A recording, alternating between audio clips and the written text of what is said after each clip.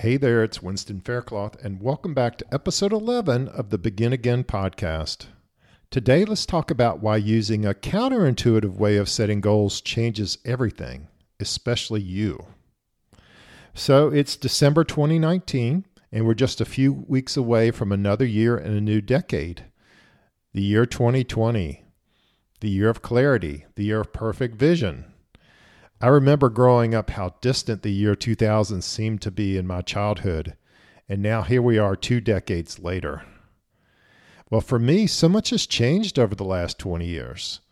At the dawn of 2000, I was leading the United Way in Lexington in my dream job in a wonderful community. And little did I know that less than a year later, I would be employee number 1 of an experiment that radically changed the landscape of how nonprofits securely protect their data and engage donors and volunteers online. Begin Again moments are often a matter of ongoing perseverance. Yet many times people continue only after they come to see a new and different perspective. Perhaps you've heard this saying, people overestimate what can be done in 1 year and underestimate what can be done in 10. One thing I notice about people with a success and abundance mindset is that they tend to look at life through longer time horizons. They begin with a completely different perspective, especially when it comes to casting visions and goal setting. Right now, there's so many podcasts out there that are talking about the techniques of goal setting. And bottom line, whatever you choose, find the one that's right for you. But I'd like to challenge our thinking about this topic in this podcast today. It's been my experience that identity drives actions. Actions bring results. And the words we say and the people we connect with often reveal our current identity. And for lasting change, that identity has to shift. The person we're being sets our thoughts. Thoughts determine our feelings. Feelings direct our actions. Actions drive our results. We don't just draw a line from where we are today to a future state. We begin with the end in mind, embodying the person that we are becoming. And that's why I'm embracing Brooke Castillo's process for 2020 and beyond, setting one impossible goal for the new decade with a small twist I'll share later. So what's an impossible goal and why is it important? Well, Brooke teaches that it's one goal, one measurable result that is beyond your current capabilities to achieve, something you'd be excited to achieve, but you haven't tried yet because you believe it's impossible. Personally, I started with a 25-year vision. Who's the person I want to be in 2045? What will my life be like? Who will I be serving? Where will I be living?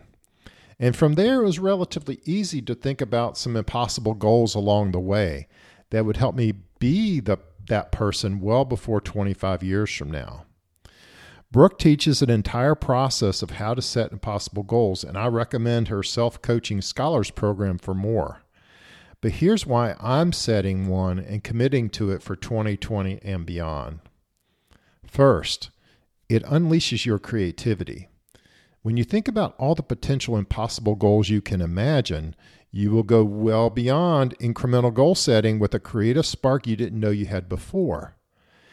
In my case, I developed 33 different impossible goals for consideration in just one writing exercise.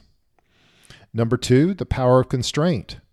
By picking one and only one result for the year, you bring the power of focus, providing a North Star for decision-making in the context of how does activity X or Y support this goal. I picked a financial goal for my Begin Again future 7-figure CEO business, which is at the very beginning stages today. Number 3, it shatters your limiting beliefs. By acknowledging the impossibility on the front end, it removes your ego and the attachment to the outcome right out of the way, right out of the gate, and fast. It makes you consider the possibilities for all the reasons why the goal cannot and will not work. And once you've done that, you've released the mind's innate problem-solving ability to go to work on your behalf.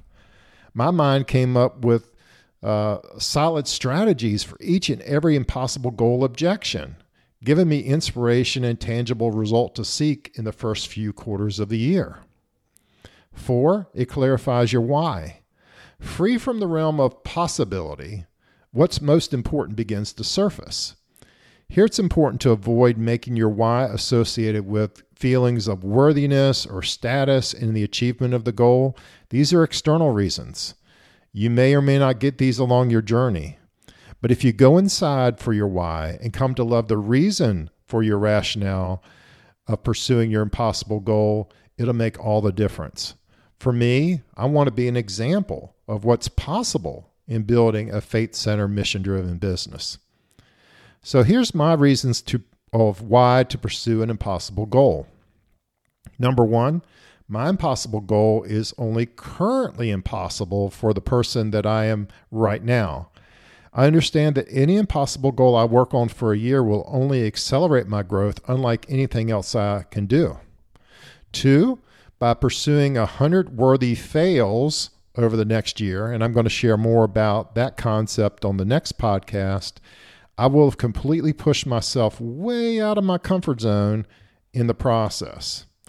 And 3, this in turn creates way more capabilities and confidence than I have today.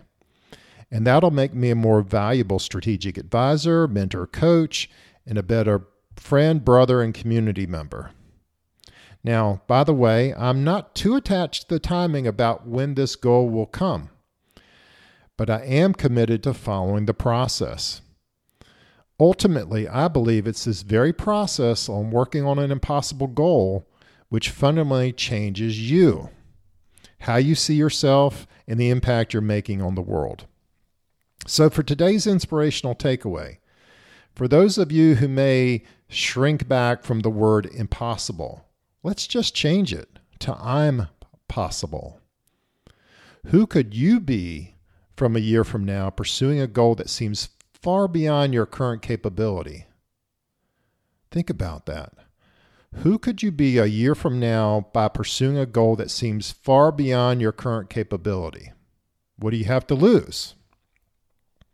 So let's draw deeper faith, inspiration, and encouragement in our Begin Again moments. Please do me a favor and check out the upcoming shows by subscribing right now on your favorite podcast app. And if you like what you hear, please share with your friends and leave us an honest review on Apple Podcasts or wherever you listen. And when you post your review, capture a screenshot, send it to the email in the show notes. We'd love to send you a gift. And for more support and inspiration in building your own faith-centered, mission-driven business, visit future7figureceo.com for free resources and downloads. And remember, the biggest breakthroughs in life and business occur the moment you decide to begin again. I'll catch you on the next podcast.